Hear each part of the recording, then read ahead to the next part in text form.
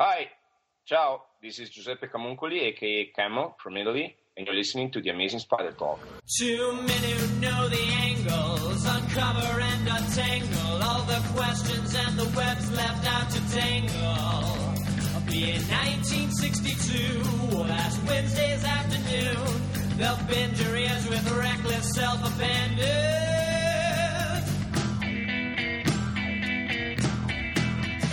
The Amazing Spider Talk. The Amazing Spider Talk.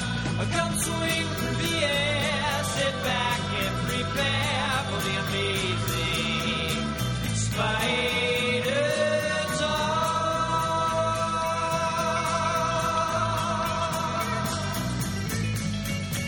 Hello and welcome to the Amazing Spider Talk. Boy, it's been a little while. My name is Dan Gavazin, and I'm the founder and editor of SuperiorSpiderTalk.com. Well, it's really only been a week off, Dan. Don't make it sound like we've been gone for like years and years here. I mean, you know, the people behind the curtain don't need to know, or I should say, the people out there don't need to know behind the curtain how long it's been since we recorded. It's true. It's been 3 weeks. Meanwhile, the voice you're hearing is Mark Giannacchio, the founder of the Chasing Amazing blog and an editor at Superior Spider Talk. Sorry, I didn't mean to step on my own lines there. Well, thanks everybody for joining us for the Amazing Grace episode of our coverage of Volume 4 of Amazing Spider-Man. I am running out of ways to alter that numbering process. Why don't we call it the Point 1 episode? Yeah, I guess we could. It's the Point 1 episode. But this is a Volume 4. Let's be specific, because it's not learning to crawl. Right. Yeah. Anyway, keep going. Yes, we hope you enjoy this podcast and that it provides an intelligent conversation between two fans and collectors as we hope to look at the Spider-Man comic universe in a bit of a bigger picture. And I think we're off to a good start already. Mark, what are we doing today? Yeah, well, as the Amazing Grace or Point 1 episode title indicates, we'll be discussing Amazing Spider-Man Volume 4, number 1.1 through 1.6. That's 6 issues we're discussing by writer Jose Molina and artist Simone Bianchi, Raymond Dan, help me out here. I think it's Bermudez. Bermudez and Andrea Briccardo. Sounds right. I think you got it. All right. Wow. We're really sounding professional today, Dan. Then we'll be responding to your comments and emails, discussing all the spider news that's fit to print, etc., etc., etc. Mark, we've intentionally held off on reviewing these issues until the story was complete. What do you say that we head off to a confessional and reveal the truth about our feelings on Amazing Spider-Man's Amazing Grace? That's me in the corner.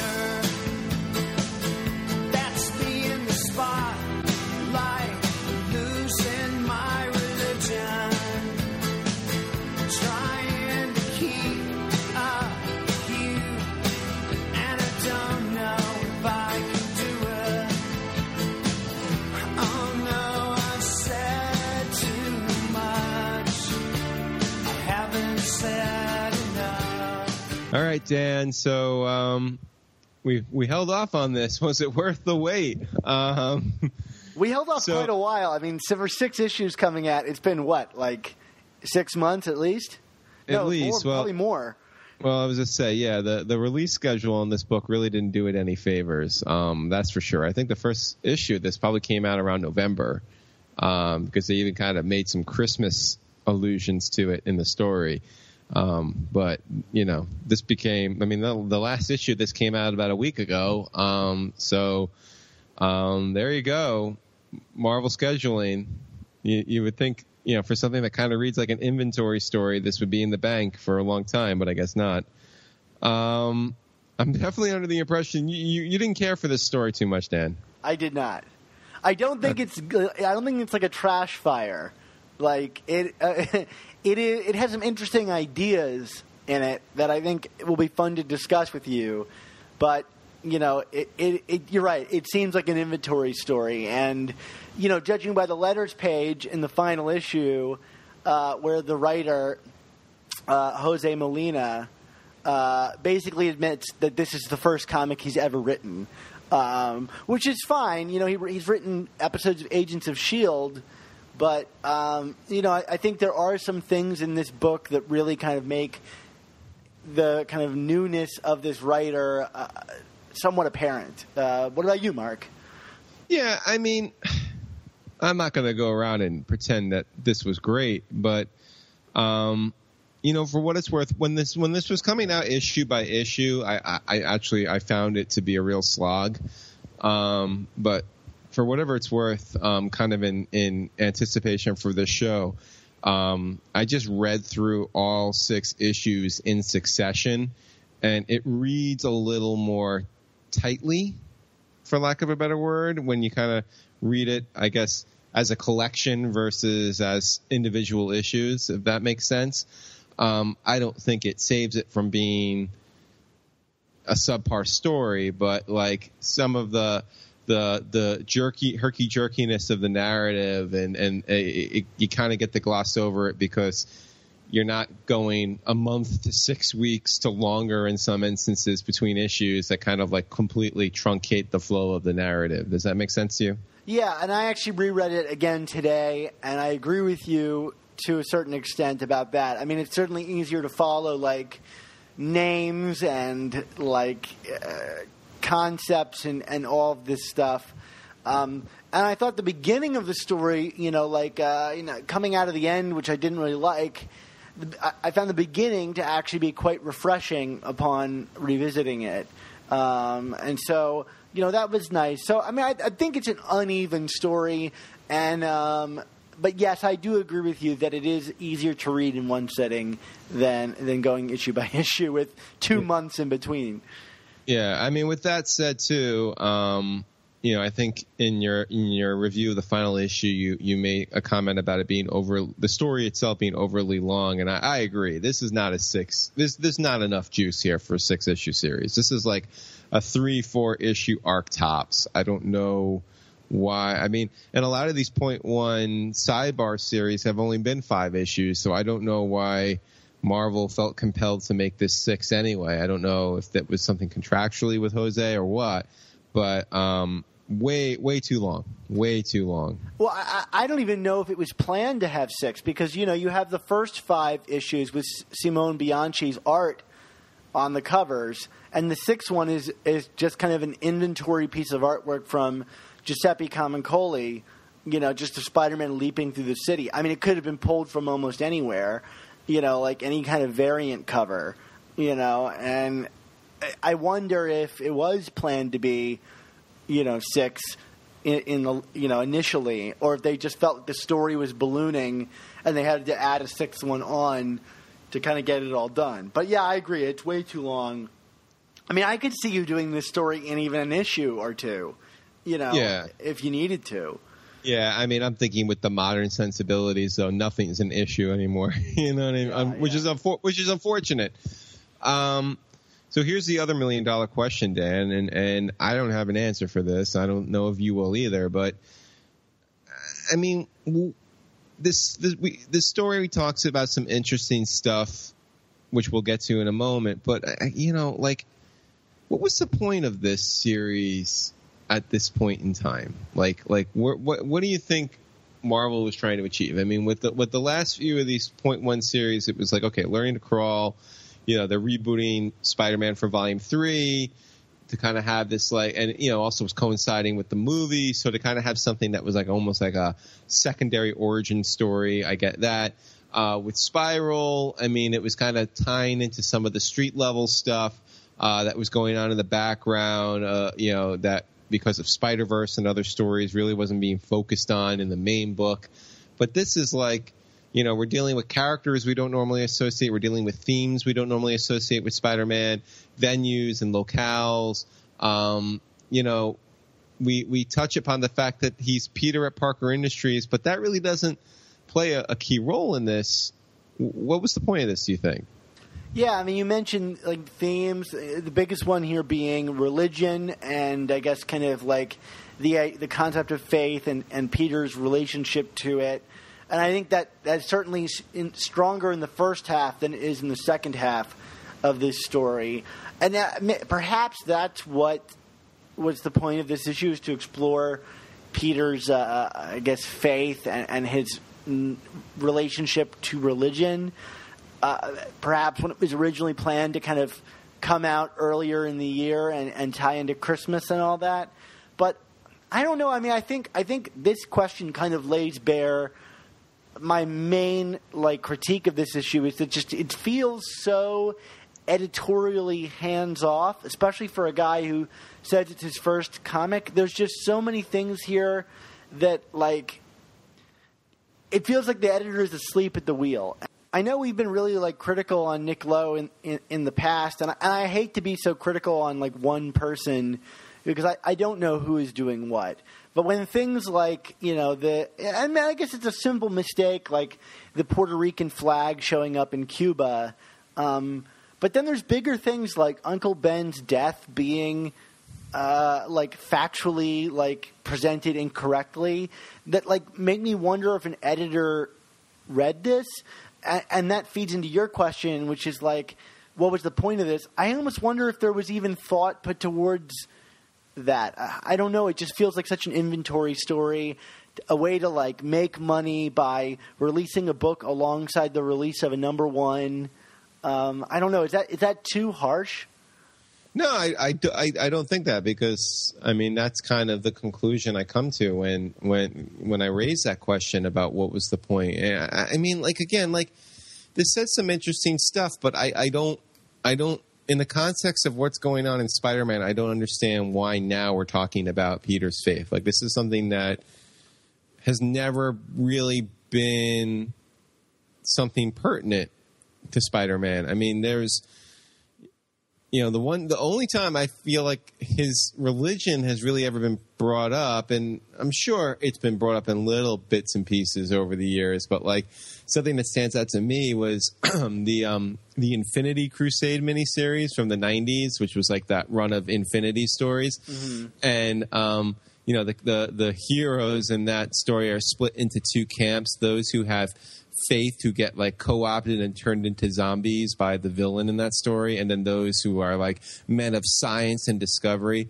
And Peter, or Spider-Man, is in the religion group, which kind of threw me, because I was he's a man of science. Why isn't he with Reed and Tony, who are we can't be manipulated by a deity, we're men of science, you know what I mean? It was a very, I thought, strange choice to put him there. And then someone's well, because of the power and responsibility. I'm but that's not a religion, Yeah, well, I mean, speaking of Spider-Man's religion, I mean, it's kind of been inconsistent throughout the books. I mean, you mentioned that one, but then there's Marvel Knights Spider-Man number 14, where this kind of Superman stand-in pulls Peter into the closet and has him praying with him. And Peter expresses how uncomfortable that makes him, and how he's never really prayed before. To me, I think it's established that Peter's family is Protestant, and they celebrate holidays, but they're kind of a lapsed Christians. They just kind of go to church for holidays, maybe. They're like most New Yorkers I know. Right, exactly. And so. Yeah, it is interesting here, because I think in this book he's kind of flat out presented as kind of an atheist. Am I wrong? No, that's very true. And again, talking about the timing, I could see if the way this story was framed was almost oh, look, Peter, he's the head of Parker Industries now. He's this billionaire. Let's see how money and corporate stuff has changed him personally, including his faith. But that's not what this is. Not in the least. So it's again, why are we doing this now? This has nothing to do with the new status quo, and it has nothing to do with anything that we've really ever talked about in Spider-Man comics at length. They try to do a little bit of what you're talking about. Early on in the series, it's hinted that Julio, the villain, who is probably the most forgettable villain I've ever read, can't even bother to get a costume or a code name. Yeah, he's so forgettable. Regent's dude, you're forgettable. Yeah, right. But like early on, it suggested that he like went to Cuba to like, get powers or whatever, so that he could get revenge on Parker Industries because he applied for the Uncle Ben Foundation and because he had cancer and was turned down, and like it's immediately forgotten. But there's an interesting point there, like being made that like Peter has gotten so big and so high-minded that he's forgot about the little guy. But like I don't even buy that, because like the fact that he has the Uncle Ben Foundation means that like, he is trying. But what is he responsible for every schmo who has a problem on Earth? Right. Yeah, I never bought that, and the story didn't really seem to buy that either, because I quickly forgot it. yeah, it's like never mind. Yeah. But yeah, and like you said, I mean, like it's outside of that one plot point, it's not like they really established like Peter as a character was changing. I mean, and I don't mean this as a slight to the main book, but like, we talk about the inconsistency of characterization a lot in the main book, but the fact of the matter is like there at least has been some inroads into, Peter has changed a bit, like I feel like that point has been made and has been established, right? I mean, and that's not so here in the Point One series. I'm going to reluctantly agree with you. Well, I don't know that I totally agree. I mean, I think it's been a hit, but it's very inconsistent. Inconsistent, yes. I'm not trying to lavish praise on it, but oh, Mark, don't break your back. Yeah, I know.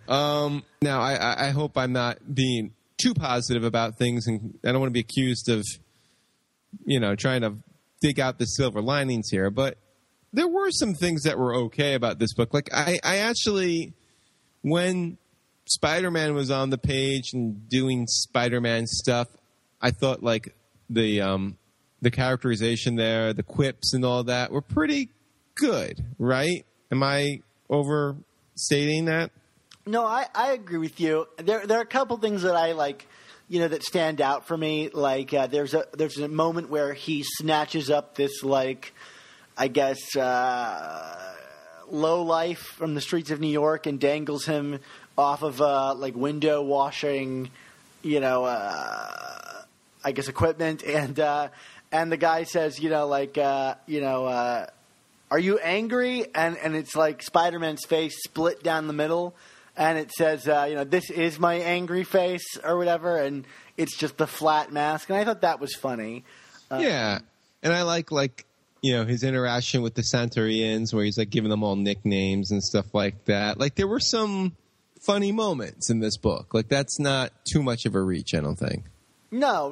I mean, I think definitely towards the beginning, it was a lot quippier, and Peter had a stronger like presence of character. I liked when he went and visited Cuba with the Puerto Rican flag, because you really got a sense of that environment from the writing and the artwork. It felt really dense, and at times it felt like I was reading a textbook or like a travel brochure for Cuba. Right. Or like hey, do you want to learn about what's going on in Cuba right now? Well, great, and but I like that. It definitely leaned into the international Peter Parker thing a little bit in a way that like I feel like the main book hasn't, where these locations might as well just be like different, backdrop, the green screen backdrops. Like this, Cuba felt like a real place. Up to a certain point. I think up until Peter finds like a steel man that's full of crabs that attack him, I was like totally on board. And then Uncle Ben appears. Yes, of course. Uncle Ben. Oh, we're going to get to talking about that. Yeah, I mean, you want to just jump right in? Because that was just strange. Yeah. I mean, I don't even know what to do with that. Because he shows up twice, and each time was kind of bewildering. Are we meant to think it's actually Uncle Ben? I mean, that's what I don't know. And that's my biggest problem with so much of this book is I don't know what I'm meant to take away from a lot of things. Like Julio, I don't know how I'm supposed to feel about this character or who he is. And Uncle Ben, like, he doesn't read like Uncle Ben, but he keeps asserting that he's Uncle Ben. And then he, like, randomly comes back during the final battle. And, like, we get the sense that, like, he was actually there, but even then, what does that mean? Because he still doesn't sound like Uncle Ben. I don't know. Yeah, no, it's right. I don't know. Yeah, that was just a big question. I think in my reviews, every time I brought up Uncle Ben, I put a question mark next to his name because I just didn't know what to make of this character. It was a bizarre turn, that's for certain. And the Centaurians in this, the who? Yeah, exactly. They're there, I guess. You know, and like Peter is kind of like acting like all like defiant about these guys and where they derive their powers from and stuff. And you know, this one, you know, I'm not usually one to get all high and mighty over continuity stuff, but it's like, you know, this is a guy who's had like adventures with Doctor Strange and stuff like that. Like, come on, like him seeing something of a more mystical nature is not unusual. Let's cut the crap here. You know what I mean? Like that's just forcing this issue again of this theme that the creators here just felt compelled to make for whatever reason about Peter's faith or faithlessness, I guess you would say. I didn't get that. Like, you know, like, can we at least pretend that there aren't like 50 plus years of stories that preceded this? Now, speaking of older stories, Mark, did you read the Centaurians, I guess, debut and only appearance prior to this in Daredevil Father? No. It's like a very controversial book that kind of like has Daredevil like running into the man that he saved from the truck that blinded him. And it kind of retcons a lot of – it's kind of like One More Day, but for Daredevil fans. You know, like it's a very controversial book, and a lot of people don't consider it canon. I thought that was Shadowland. Well, that too. That just quickly got swept under the rug as well. But that I think you could, you know, it had more build up. So this thing is like literally like a graphic novel that was published independently of any story going on. But the Centaurians show up in that, and that's their first appearance. And they literally, if you remove them from that script, you would not miss a thing. Like, it's definitely Joe Quesada adding in this kind of like Cuban flavor to the book to kind of create his own, you know, like superhero team. And here, I felt like kind of the same way. Like, if you remove them from this, I don't know how much you would lose. And like, it's not that you could discern any one of them. They're kind of like the worst in like 90s comic book designs, like hugely over-designed characters that show up like all of a sudden and like just have these names that don't make any sense. And Spider-Man kind of makes fun of it here. But like, did you get a sense of who any of these characters were through this story? Are we ever going to see them again? No. And yeah, I mean, they're basically just serving as vessels to get to that end sequence, which, again, I do think there was something interesting to that, and we can talk about it in a minute. But like, yeah, but other than that, they're not. They don't have a story, you know. Like there's nothing to latch onto here. They're just there. They're there to service the plot when it needs to be serviced, and you know my take on that. On that theory. You mean you didn't love the scenes with them chasing chickens and dogs in a coop? No, but at least like, you know, in staying true to form with the Puerto Rican flag in Cuba, they didn't like play like hello what's new Buenos Aires in the background or something like that, you know. Yeah, right. I guess that's true. So we didn't like really those elements, and then I guess the big one for me is this character of Julio. What did you make of this guy? He's a guy. His name's Julio. He seemed pretty angry at the world. Yeah, I don't know. Like, he's pretty awful character. I don't know. Like, not awful, like, oh, he's so bad. Like, awful, like, what's up with this guy? It was very inconsistently drawn, and I didn't know if I was supposed to be sympathizing with what has happened to him or if I really should be regarding him as an actual villain. Yeah, I mean, I had a hard time just kind of parsing, like, how his plot, what's going on with him, because it's told through, like, flashbacks and, like, like, simultaneous stories, and I had a really hard time, like, who is this guy? Like, I just want a clear indication of who he is and what he wants. And so, like, I guess the idea is, right, this guy got cancer, so he went to this guy, Don Anselmo, who is this, like, old man who randomly, halfway through the story, turns into a giant serpent that then, like, tears itself in half and he becomes, like, a young man again. Did I hallucinate this scene? No, that sounds about right. Okay, so he goes to Don Anselmo, and then Don Anselmo... I think it's Anselmo. Anselmo. Okay. All right. Sorry. Busting out my Latino.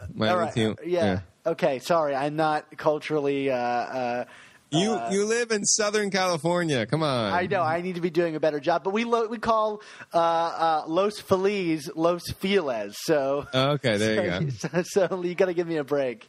Okay. So anyway, so then he's sent to Cuba...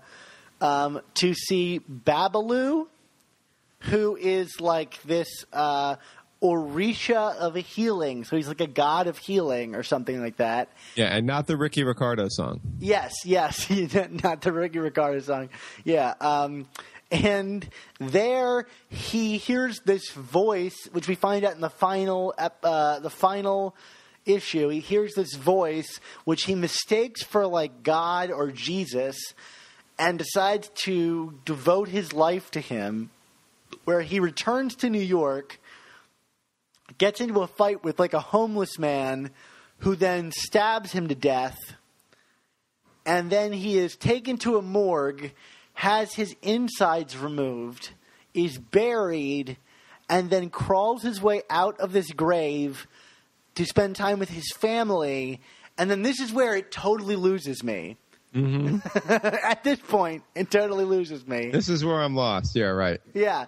Is like, so what is he? Is he this guy who thinks he's doing like the work of God through whatever means necessary, which means like killing his own father, curing a blind girl and giving her sight, causing a bus driver to intentionally crash a bus?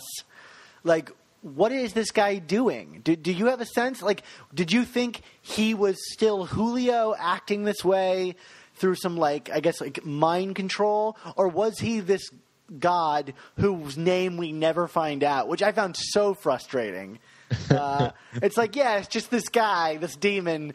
Don't pay any attention to who or what it is or what his intentions are. That'll never be resolved. Who's the what's the wheres are irrelevant. Yeah. So, I mean, okay, so I've been rambling. Mark, what did you take away from all this? Like, are you equally lost as I am? No, you're absolutely right. And again, like, I struggled to figure out what I was supposed to be feeling for this character because, you know, in some sequences he's this family man that, you know, that bad stuff has happened to, and he's not the Julio we know, but then, like, you know, we're under the impression that there's these larger things at stake, and he clearly made some kind of Faustian deal here, so, like, you can't feel too bad for him. Whatever. It's very unclear. It's very, I don't want to say inconsistent, but, like, there's no through line to any of this. It's just, it's word salad. Or character salad. Is that a phrase? I don't know, but that's I like it. I like it. I mean, and the whole thing is premised on this mystery of like, who is this guy? You know, like, what is wrong with him? Like, you're going to keep reading to figure out like what is going on with Julio. And then why? I was just going to say, and then, like, you know, the big question too is why is Spider-Man or Peter even involved in this? I mean, outside of the Parker Foundation, Parker Industry, Uncle Ben Foundation thing. I mean, why is he so invested in this? We really don't know, right? And why do people allow him into it? Like, there's this scene in the first issue where he goes to the morgue and wants to inspect his body. And it's like, who are you? You're just a businessman. Like, what right do you have to come? And yet, you know, like, the mortician's like, yeah, come on in. Like, you know, like, why don't... I do this all the time. Do you want to get wrist deep in guts? Let's do it, you know? Like, get ready, man. Oh, you know, forget the surgical gloves. Just reach in, you know? Like, let's just go. This evidence is tainted anyway. Is this what Bill Gates does in his free time? He just goes into morgues and wades through body parts? I can't even fathom. Yeah. Sorry. So let's talk about can we talk about the final sequence? Yeah, sure. Let's talk about the final sequence. I kind of... I don't want to say I liked it, because that's a strong word. Like's a strong word. I was intrigued by it because I did like this kind of dichotomy that they set up in, you know, Peter is staying true to his ways, you know, always wants to try and find the way to save the day and defeat the villain, but without causing irreversible harm. And one of the Santorians, whose name flies over my head at the moment, you know, he cracks Julio's neck and kills him. That, of course, enrages Peter. And then he's just like, you know, you got to live with this on your conscience. And the guy's just like, you know, Julio was alive only in body. His soul was already gone. And like, that's kind of interesting to me, because it's like that does kind of put a twist on the usual kind of Spider-Man morality tale. I mean, it's like, you know, yeah, you know, do no harm, but in the case of this, where it's kind of like almost like you're fighting a zombie. I mean, you know, if it's Spider-Man in The Walking Dead, is he not gonna jab a arrow through the head of a walker? You know what I mean? Are we gonna get the Swinging Dead? Is that our new book? Oh, you know, let's see if Kirkman can not criticize Marvel for 3 seconds and work with that on somebody. Which is funny, coming from a guy that loves Spider-Man as much as he does. I know. Well, you know. But like, I mean, am I like overstating the interestingness? I don't know if that's a word, of that twist, or, I mean, you know what I mean? Like, I just kind of like that it raised a question, and I felt like the way it was raised, actually, I bought into Peter having to think about that. It is an intriguing wrinkle. And I think overall this story does introduce a number of intriguing wrinkles. You know, like you said, yes, he's experienced mysticism before, but like, you know, I think it's like issue 3 or 4 where like Julio is performing miracles and Peter knows that there's something wrong with this guy, but like, should he act? You know, like, should he allow this guy to continue deceiving people if it means we're getting people cured of their blindness? There's several interesting wrinkles in this. It's just none of it is enough to hang a 6-issue series on. Right. Yeah. Right. What did you think of the very final moment of this book with Peter like going to church at the end? What did you take away from that? Well, again, I would be more interested in this if I felt it had any kind of staying power. You know, are we going to like get, and then, you know, are we going to have a scene in Dead No More where, you know, in the Dan Slott series of Peter in a church? I doubt it. So again, like, it's like I said, coming off the heels of Julio's death and kind of the dilemma presented to Peter, having him be like, all right, let me lay it on you, Father. You know what I mean? It was kind of like, all right, I buy that he'd be doing this, but after that, this is going to be forgotten. I hate to be so cynical, but right? I mean, what's to come after this? So what's the point? Yeah, and I think it's undermined by like the fact that, like, you know, this is not going to become canon. This is not really canon. I mean, I'm sure it is technically canon, you know, but like the very fact that this story botches the timeline of Uncle Ben's death, like, means people aren't going to really take this thing seriously. You know what I mean? You mean his time of death wasn't at the hospital? No, it was not. It was not at the hospital, Mark. And that stuff's annoying. What's next? The burglar was looking for buried treasure? Come on. Well, at least the buried treasure thing, like, technically could work. Yes, it's stupid, but that doesn't mean, that it doesn't work. Like, it's just a hair off from he was robbing their house. Making that the thing he was trying to rob from them was pirate's treasure or whatever is dumb. But like it's conceivable in the same way that yes, technically Peter's parents could be SHIELD spies. It's right. dumb, but it could happen. Here, like, Peter came into the house, Uncle Ben was dead. Like, they didn't resuscitate him and then take him to the hospital and then pronounce his time of death. No. So, have you read Amazing Fantasy 15? It's only the holy grail when you're writing a Spider-Man story. Come on. Yeah, right. That piece of toilet paper. Come on. I got the best origin stories. Sorry. Let's talk art, because I wasn't a big fan of it. I wasn't either. I think there's kind of like an interesting, like, painterly watercolor ink wash quality that sets it aside to look unique. Yeah, the colors are fun, but the actual illustrations, the pencils, I felt like it was very overly stylized. And then, having kind of the different artists come in at various points of the series with a more kind of traditional style didn't do it for me. You know what I mean? Like, it just kind of looked like a tonal clash of artistic styles to me. I think everything in it was inconsistent. Like, even like Simone Bianchi, like, he's an interesting artist, but like from page to page, it looked like a wildly different book. I felt, some really harsh blues and reds in some places, and I don't know. And another thing is, I thought his artwork was really cramped. Like, he would try to fit in so much detail, like a Ross Andrew level of detail, but with like really bold line work, to the point that you can't discern what he's drawing at a certain point in these kind of big splashy pages with the Santarians in it. I keep wanting to say like Santana. Sorry,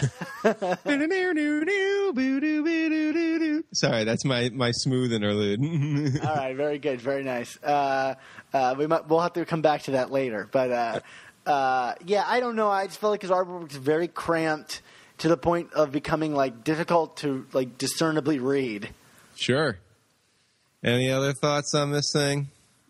I guess my biggest, I haven't really gotten to one of my biggest complaints is just how the book read scene by scene. I think this book had some of the like most like harsh scene transitions like I've read in a book in quite a while. Which, coming from you, is pretty bad, Mr. Transition. Yeah, no, look, I'm terrible at transitioning, but like we have a scene where Spider-Man meets the Santana Aryans for the first time, and then like that's the big cliffhanger, and we come back to the second issue and they're like chasing chickens, and then that's it. That's the scene, is they're chasing chickens with dogs, and then cut to something else. And then there's another moment in the second issue where like Peter is like talking to them again about like where he needs to go to meet Don Anselmo and Don Anselmo. Yes, okay. And it like cuts back and forth between like Peter like flipping around outside of his airplane and like skydiving with another person, and I was like, what is going on here? And there were so many times in this book where I was just like, I can't make out what happened between panels. Like, even in the final battle, there's a moment where like Peter is talking to like Uncle Ben, and then the next panel he's like flipping outside of like this sanctuary with a gargoyle, and it's like, I guess Uncle Ben's gone. He looked really real to me. And I was like, what happened? What just happened? I don't know. That's my reaction of me reading this comic, is just complete and utter befuddlement. All right. You want to give it a grade? The whole let's thing? do it. Yeah. I'm going to give it a D-. All right. I'm going to go a couple of notches above you and say D+. Okay, all right. So, not It great. happened. So speaking of transitions, let's see you transition us to the next part, Dan. We're going to go into comments and emails. That was great. Thanks.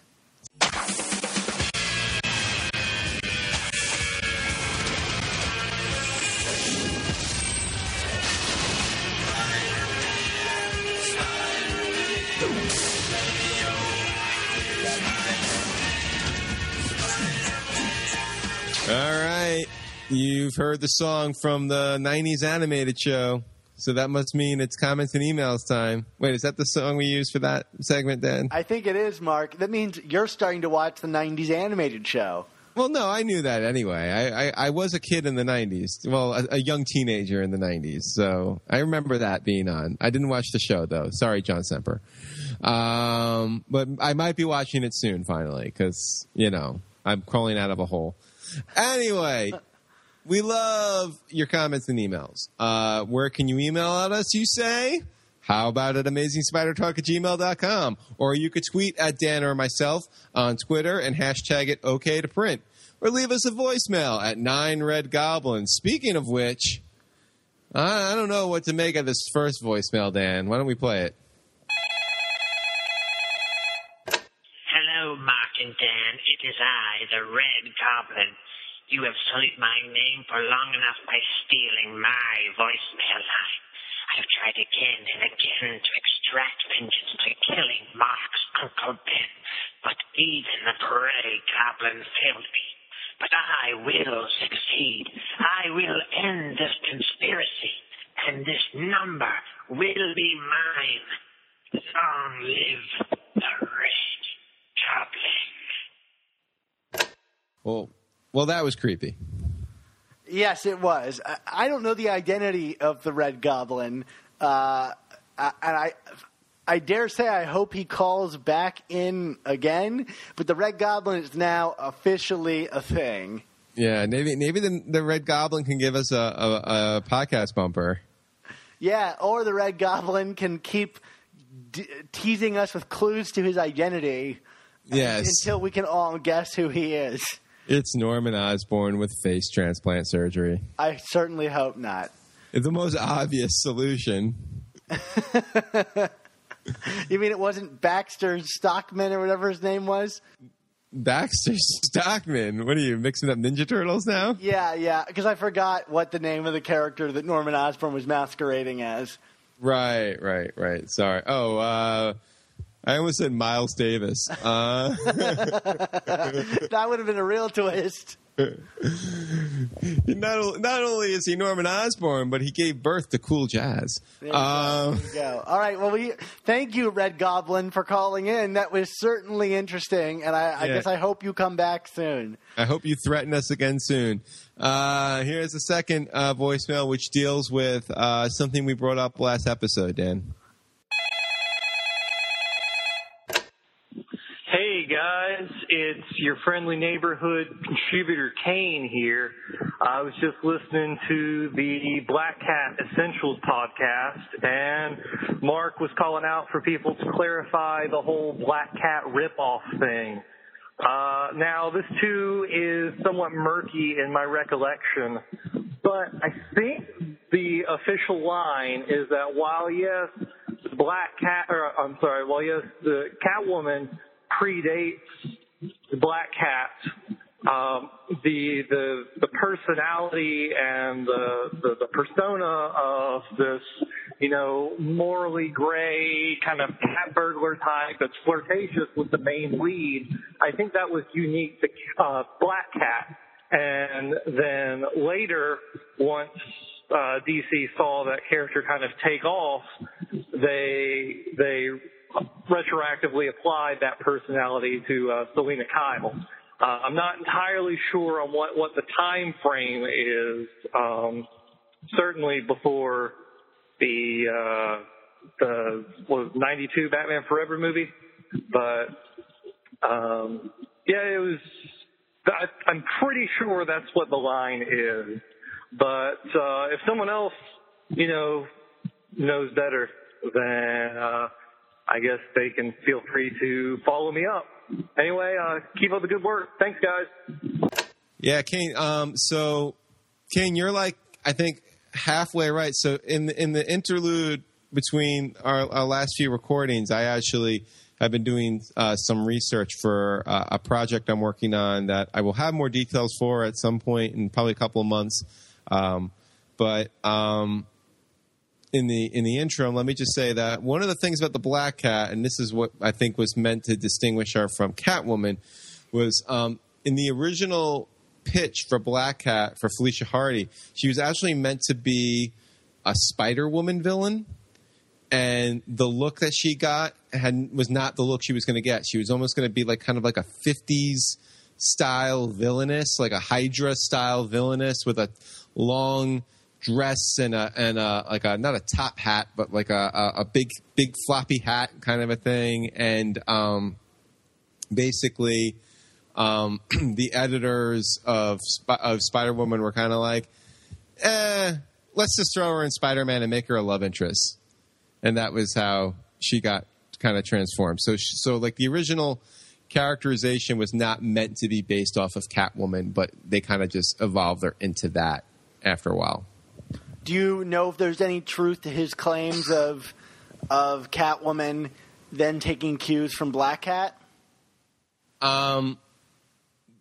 Possibly in the comics, but you got to remember, I mean, you were still dealing with like the Batman 66 series with, the multiple Catwoman actresses, and they were all very flirty and whatnot with the Batman character. I mean, I don't think that was really a thing in the comics until more modern times, but you can't say like it was completely like a new concept to have a feline themed character. So like there's some truth to it, and I shouldn't say there's some truth to it. There's some accuracy to it, but the accuracy was more like the character wasn't originally conceived as that, and then they just kind of like decided she'd be far more interesting as a love interest for Spider-Man.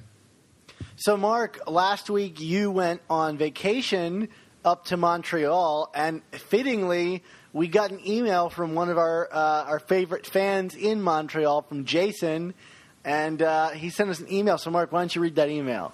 Yeah, he writes, Dear Mark, after reading Spider-Woman number 9, I just wanted to calm your fears and state for the record that no one I know has even turned into a Wendigo from eating Canadian smoked meat. In fact, Montreal is known for smoked meat and bagels. And you definitely owe it to yourselves to try it once, unless you're vegan. Great podcast as always. You guys do an amazing job talking everything Spidey, and I look forward to your shows every week. And that's Jason Carriere. Is that how we say it? That's kind of French sounding, right? Yeah, like Montreal absolutely. French. So did you try any of this smoked meat that could possibly turn you into a Wendigo? I absolutely did. I went to Schwartz's Deli, Jason. I'm giving you places now. I also had some Canadian Montreal bagels at Fairmont Bagels over in Mile End neighborhood. Mile End's actually great. I went to the Drawn and Quarterly store. Are you familiar with Drawn and Quarterly, Dan?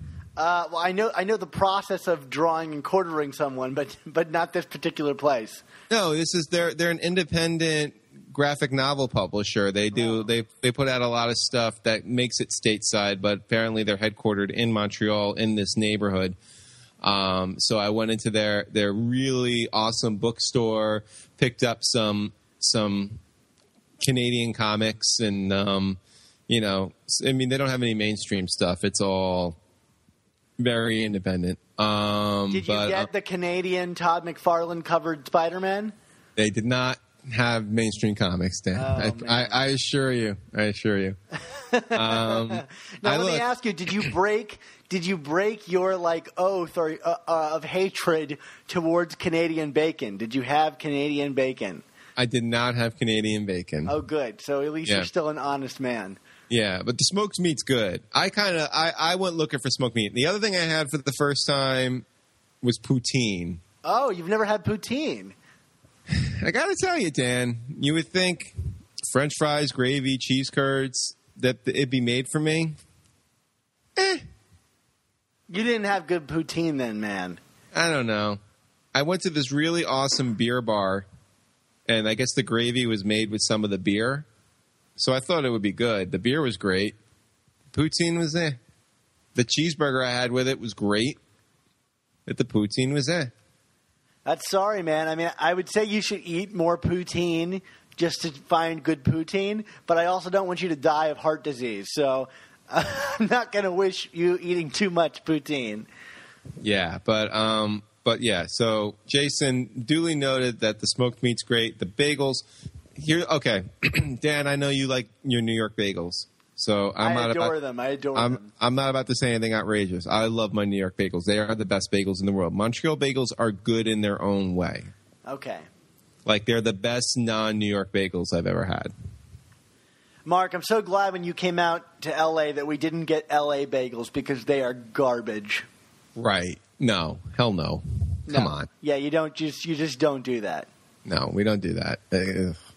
I did get some brick oven pizza in Montreal my last night, and it wasn't bad, but we were kind of like burned out on all of like both the street food and then like some of the fancier French food we were eating. So we were like the last night, like, let's do something simple. And there was like this bar that sold like brick oven pizzas and stuff. It was fine, but Montreal is not known for pizza unless I'm wrong, unless someone's going to write it and tell me it's not.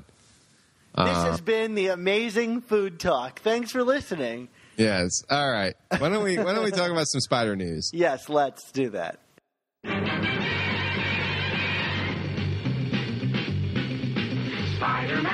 Spider-Man does whatever a spider can.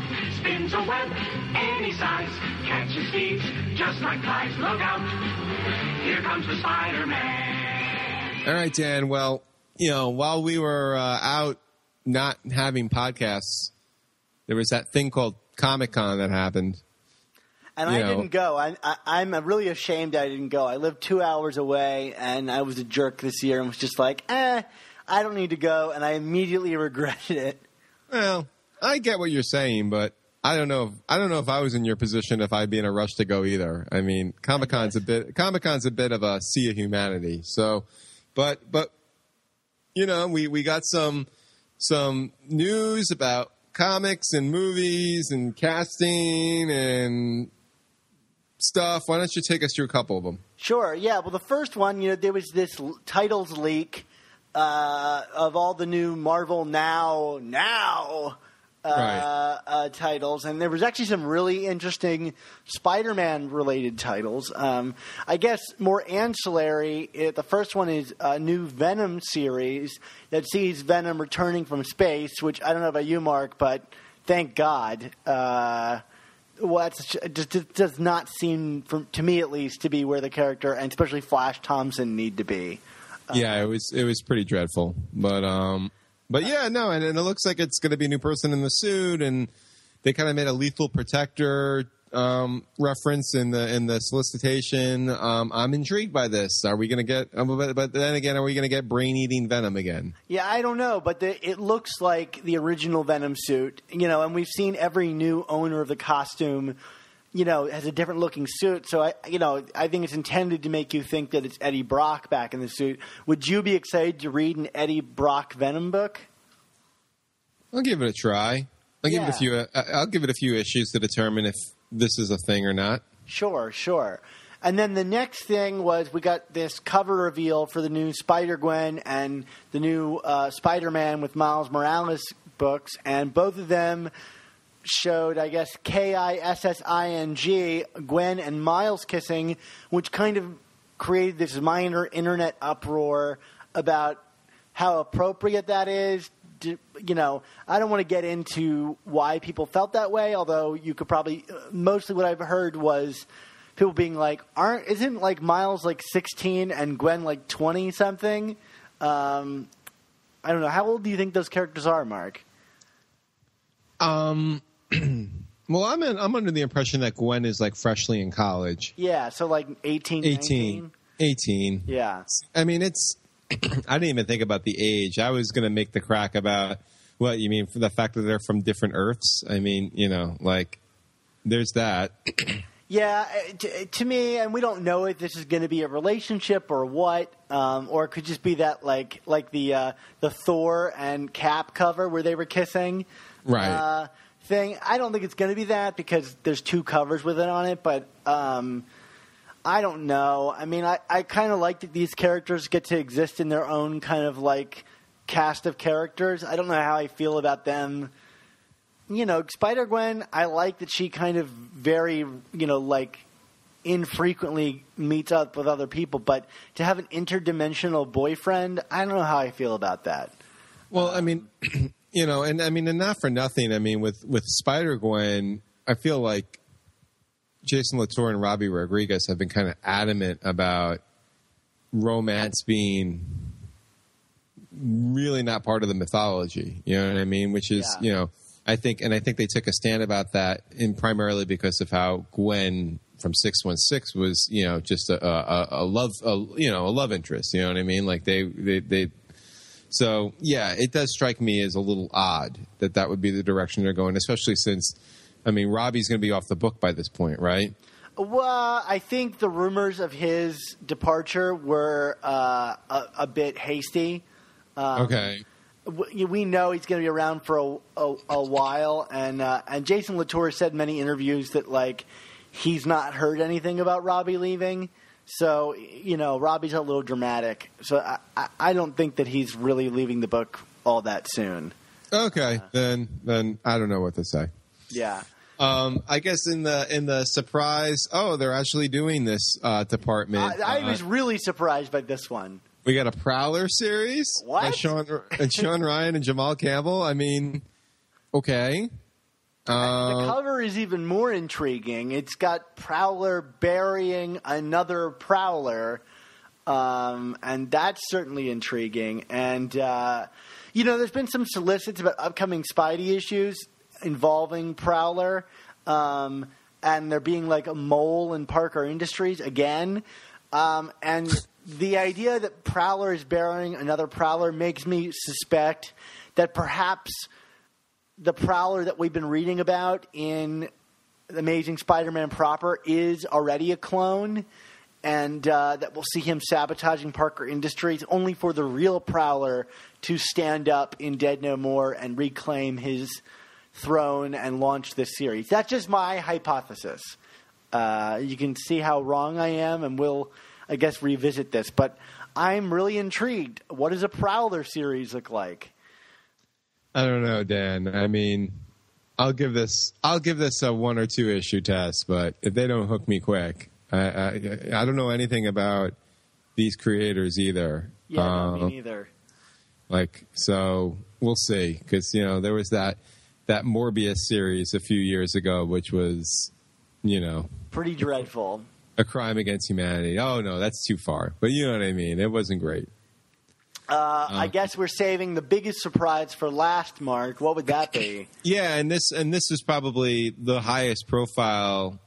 Well, Gwen and Miles is pretty high profile, but I mean, so the last thing is going to be an Amazing Spider-Man Renew Your Vows ongoing by Jerry Conway and Ryan Stegman. And, with all due respect to Ryan Stegman, I have a feeling that, he'll probably be around for the first few issues, and that seems to be his MO, is he does like the first 2 or 3 issues of a series and then disappears. But Jerry Conway, is this book officially more high profile than Amazing Spider-Man proper? I don't know about that, but I guess we're going to take off with the alternative universe where Renew Your Vows takes place, and keep following the Parkers and Annie and Mary Jane. And the cover image by Stegman looks like a lot of fun, and you got Jerry Conway writing Spider-Man again, writing a married Spider-Man, which he hasn't done since the 90s. Jerry Conway, man, it kind of cracks me up. We first spoke to him a couple of years ago on the show around the time Amazing Spider-Man 2 was coming out in the theaters. And at that point, he was really just kind of on the periphery.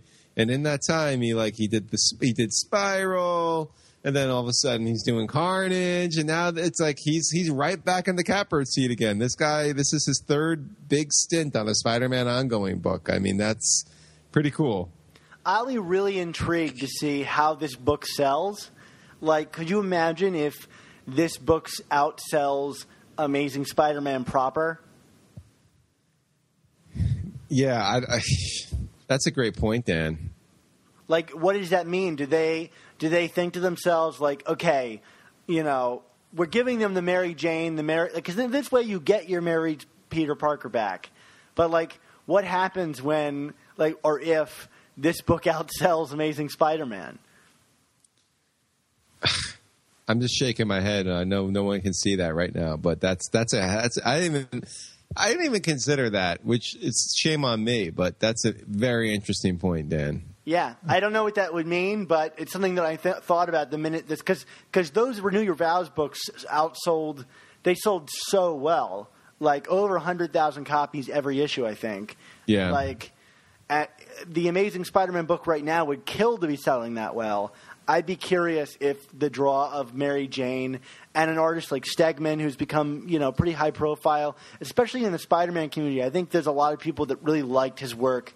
Stegman was of the Superior group. He was my favorite of the artists. I mean, I'm very happy. I mean, I made the crack in the beginning about him probably only doing a few issues, but I hope it's a thing for him because I love his artwork in Spider-Man. I think it's very McFarlane-esque, which I'm not ashamed to admit is like among my favorite kind of interpretations of Spider-Man. And I've been reading his Uncanny Avengers, and it's good, but it just feels like a really bad fit for him. Spider-Man is the world he should be in. Yeah. And I guess they understand that.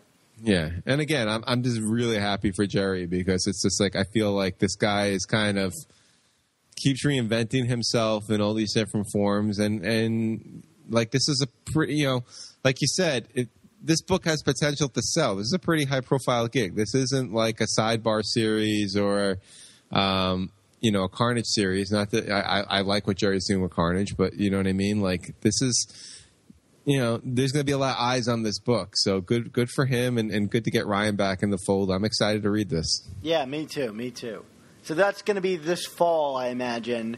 We'll start seeing those titles alongside The Clone Conspiracy, which means I guess we're going to have like 3 Amazing Spider-Man titled books going simultaneously. And Mark, you and I are going to have to figure out how the hell we're going to cover that. Yay! All right, so the next bit of news is not comics related. Yeah, it's a Superior Spider Talk exclusive. It is an exclusive to us, and it's that and I can't reveal my source. But at an exclusive screening of the film Little Men, this film that comes out this weekend, I'm very excited to see it. If you're listening to this now, it's out in theaters now, and you should go check it out. The lead actor is this actor named Michael Barbieri, who we've known is going to be in the Spider-Man Homecoming series, but even now we still don't know what his role in that series is. And the director of Little Men, this wonderful director named Ira Sachs, he let slip that Michael Barbieri will be playing Spider-Man's best friend. Now, take from that what you will, but I think the obvious guess is that he's playing Harry Osborn. Mark, your thoughts? I agree. Okay, great. I don't know anything about this actor. I'm not. So I trust you if you say he's great. We seem to agree on film stuff all the time. Oh yeah, right. Well, just none of the time. This guy, he's a kid, but if you watch him in this movie, he's got real I think immediate star potential. He's got the charisma of like an Al Pacino, like just instant charisma. You just can't peel your eyes off this kid. So with that in mind, can you see him playing like a Harry Osborn? Does he have absolutely? Okay. Yeah. There's it's like Al Pacino. There's like a kind of a darker side to this kid, and a real intensity. In the movie, he's this young actor. I guess he's a young actor in real life, And there's this wonderful scene between him and his acting coach where they're kind of like pushing back against each other. And I'll include a link to it in our show notes because you can watch it online. But, I mean, this kid, I can't wait to see, him in a bunch of other movies. And so, yeah, check out Little Men if you're curious because it's a wonderful film. And you'll get a first glimpse at Michael Barbieri, quote-unquote, Spider-Man's best friend, whatever that means. I think we all know what that means. Right on. So this is just a quick sidebar. This story kind of like blew up and then shrunk back down again. But Giuseppe Camuncoli, who was originally scheduled to be penciling Amazing Spider-Man's number 17 and 18, will not be doing that for 2 issues. It's going to be R.B. Silva filling in. It did look like for like a half a moment that he was leaving the book, but that's not true, right, Dan? Yeah, I got a lot of posts on our article that were like, I can't wait for Dan Slott to leave too.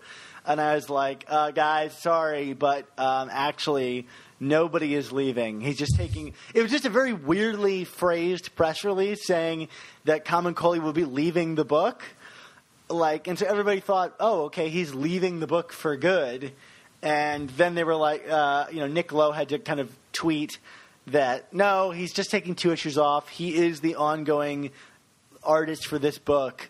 So, he's just gearing up for issue 19, which is the start of Dead No More. So, all right, I'm about to kick a man when he's down. You're telling me that there was an editing snafu with something that came from the Spider Office? Okay. Yes, there was. Wah, wah. Wah, wah.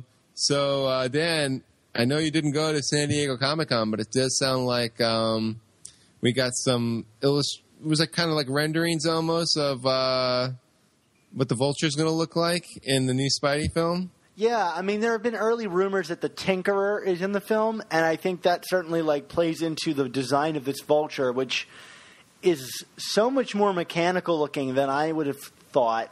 He's kind of got helicarrier lifts in his wings. Mark, is that how you would describe them? Sure. Yeah, and he's got these kind of giant feet talons that are these kind of grabby mechanical things. I mean, this is the same universe where Iron Man is kind of the center of everything, so it makes sense to me that he's kind of got his own sort of Iron Man armor that's Vulture themed. So yeah, we got a good look at what the Vulture looks like. And if you go to our website, we have a description. They showed several minutes of the film, and we have a very detailed description up of what that looks like. Even though I haven't seen it, I have it on good word. This is a good description of it. And there was no one who was kicking themselves harder than me for not going to San Diego Comic-Con that I didn't get to see this footage. So, well, there you go. All right. And one last little bit. We're going to get a Miles Morales young adult novel written by writer Jason Reynolds. That's notable because he's going to be written by a person of color, which is pretty cool. Yeah, you don't get a lot of viewpoints into Miles' mind in Bendis' series. And, Bendis has kind of been criticized for going and, tackling race in this recent series. So, personally, I think it would be interesting to see, a person of color, writing Miles' story. It's a young adult novel, so I don't know that I'll be reading it, but I do think it's interesting that, they got this kind of award-winning writer, Jason Reynolds, to write the book. All right.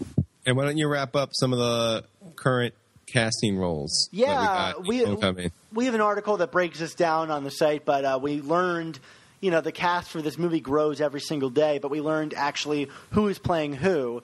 And we found out that Zendaya Coleman is playing Michelle Gonzalez, of all people. All right. Tony Revolori, who I'm a big fan of, is playing Flash Thompson.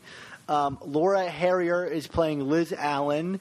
And Jacob Batalon, who is a new actor that's never been in anything before, is playing Ned Leeds. So that's certainly interesting. And then there was this, this press statement from Kevin Feige that said that they're going to be doing the Spider-Man series like the Harry Potter series, where each movie follows another year in high school. So I wonder, and this was not made official, if it's going to be annual like Harry Potter was, where every year we get a new Spider-Man movie, and it just follows this cast growing up. I don't know. That would be really exciting for me. You know, That's exciting, but that's going to be tough to pull off. Yeah. But, I mean, Harry Potter did it. Yeah, but they were able to kind of like – they had that whole storyline mapped out, and they were able to kind of go one after the other. That's true. That's true. I mean, you know, I'm not trying to throw cold water on that, but, I mean, I don't know how the hell they're going to have 3 to 4 years worth of stories mapped out. I just don't know that I want to see like another 24-year-old playing an 18-year-old. No, I agree. Yeah. I don't. I mean, let's see what happens, but it's definitely intriguing. As long as they don't have like Ralph Macchio from Karate Kid 3 trying to be like 17 still. Mr. Miyagi. Anyway. All right, let's take this thing home. Yeah. All right, of course, you can find all of our new Amazing Spider Talk and old Superior Spider Talk podcasts at superiorspidertalk.com, or find us on iTunes, Stitcher, and Google Play by searching for Amazing Spider Talk. And if you do, please be sure to leave us a review. I also wanted to announce that all of our new and old podcasts are finding their way onto YouTube. And as of right now, I've put up all of our Superior Spider Talk podcasts there, complete with all the awesome images that we include in every show. You know, so everything's on our YouTube channel. So just search for Amazing Spider Talk and hit subscribe, and you can listen to your favorite podcast from that way from now on if that's really convenient for you. So YouTube is going to have every episode of our show in the coming week. Awesome. And additionally, be sure to check out our brother podcast, The Ultimate Spin, if you want to keep up with the adventures of Miles Morales and Spider-Gwen Stacy and I guess their upcoming relationship. Yeah, that'll be interesting. It's like that relationship was tailor-made for that podcast. Yeah, and also be sure to check out our Friendly Neighborhood Spider Talk Members Club. That's our club that keeps our podcast going. It's only through donors like you guys, listeners that are so passionate about our show, that keep us going. It costs a lot of money and time to keep this going, so we really thank you guys. And for signing up, you can sign up through the links in our show notes, but you get all kinds of amazing prizes, and you can listen to our members-only podcasts. And, you know, you just keep us going, which you know, we desperately need. So thank you so much, and I hope you'll check it out. Yeah, next week we'll be discussing our next Essentials pick. It's going to be my choice, Dan, and we're going to be reading and discussing the biggest spider event of them all, Spider Manhattan. No, that was a working title for this book. It's Spider Island by Dan Slott and Umberto Ramos. I'm serious. We wanted to call it Spider Manhattan, and the editors were like, "No, Dan." What was it? Peter Parked Car. Peter Parked Car. Yeah. So be sure to read that title and join us next week. Now, Dan, Mark, are we going to be covering all of the tie-ins to that series? No, we're going to, I mean, we'll talk the prologue and the epilogue issues, but so we're talking like 666 to, what is that, 683, I think is the last, 673. Whoa, that would have been a really long series. That would have been Maximum Carnage. Yeah. But no, we're not going to, you know, hey, Of the offshoots, I would totally recommend like the Cloak and Dagger series and the Spider Island Avengers one shot. I recommend Venom. And Venom, you're right. It's kind of essential to the read. You kind of have to read Venom. Right. Okay. So now you're making me into. I didn't read Venom for the episode. I hope that's okay. It's all right. I'll let it go. I remember what happens. I was there. All right, Mark. Well, where can we find you on the internet? Well. You know, my writing is slacking again, but... For good reason. Well, we'll say there's a good reason why. Well, good reason, but, you know, I was also on vacation and stuff like that. But SuperiorSpiderTalk.com, I did get a review of Carnage up, and I promise I am going to continue and finish that Spider-Man versus other people's foes list. This is not going to be like Kevin Smith scripting the Black Cat story, I promise. Dan, what about you? Yeah, you can find me at the same place, SuperiorSpiderTalk.com, or on my Twitter handle at SupSpiderTalk. And I'm always writing reviews on GrindMyReels.com. You can find out what I think about the latest big blockbuster movies. I think I just put up a review of Ghostbusters I guess it's not super timely, but you can see how I feel about that female-led reboot of the classic 80s series. So I haven't seen it, but I hate it. Yes, because women, right? Yeah. God. So, Mark, last week, it's hard to forget that your Uncle Ben was murdered right inside of your house by Gabriel. It's funny. Stacey.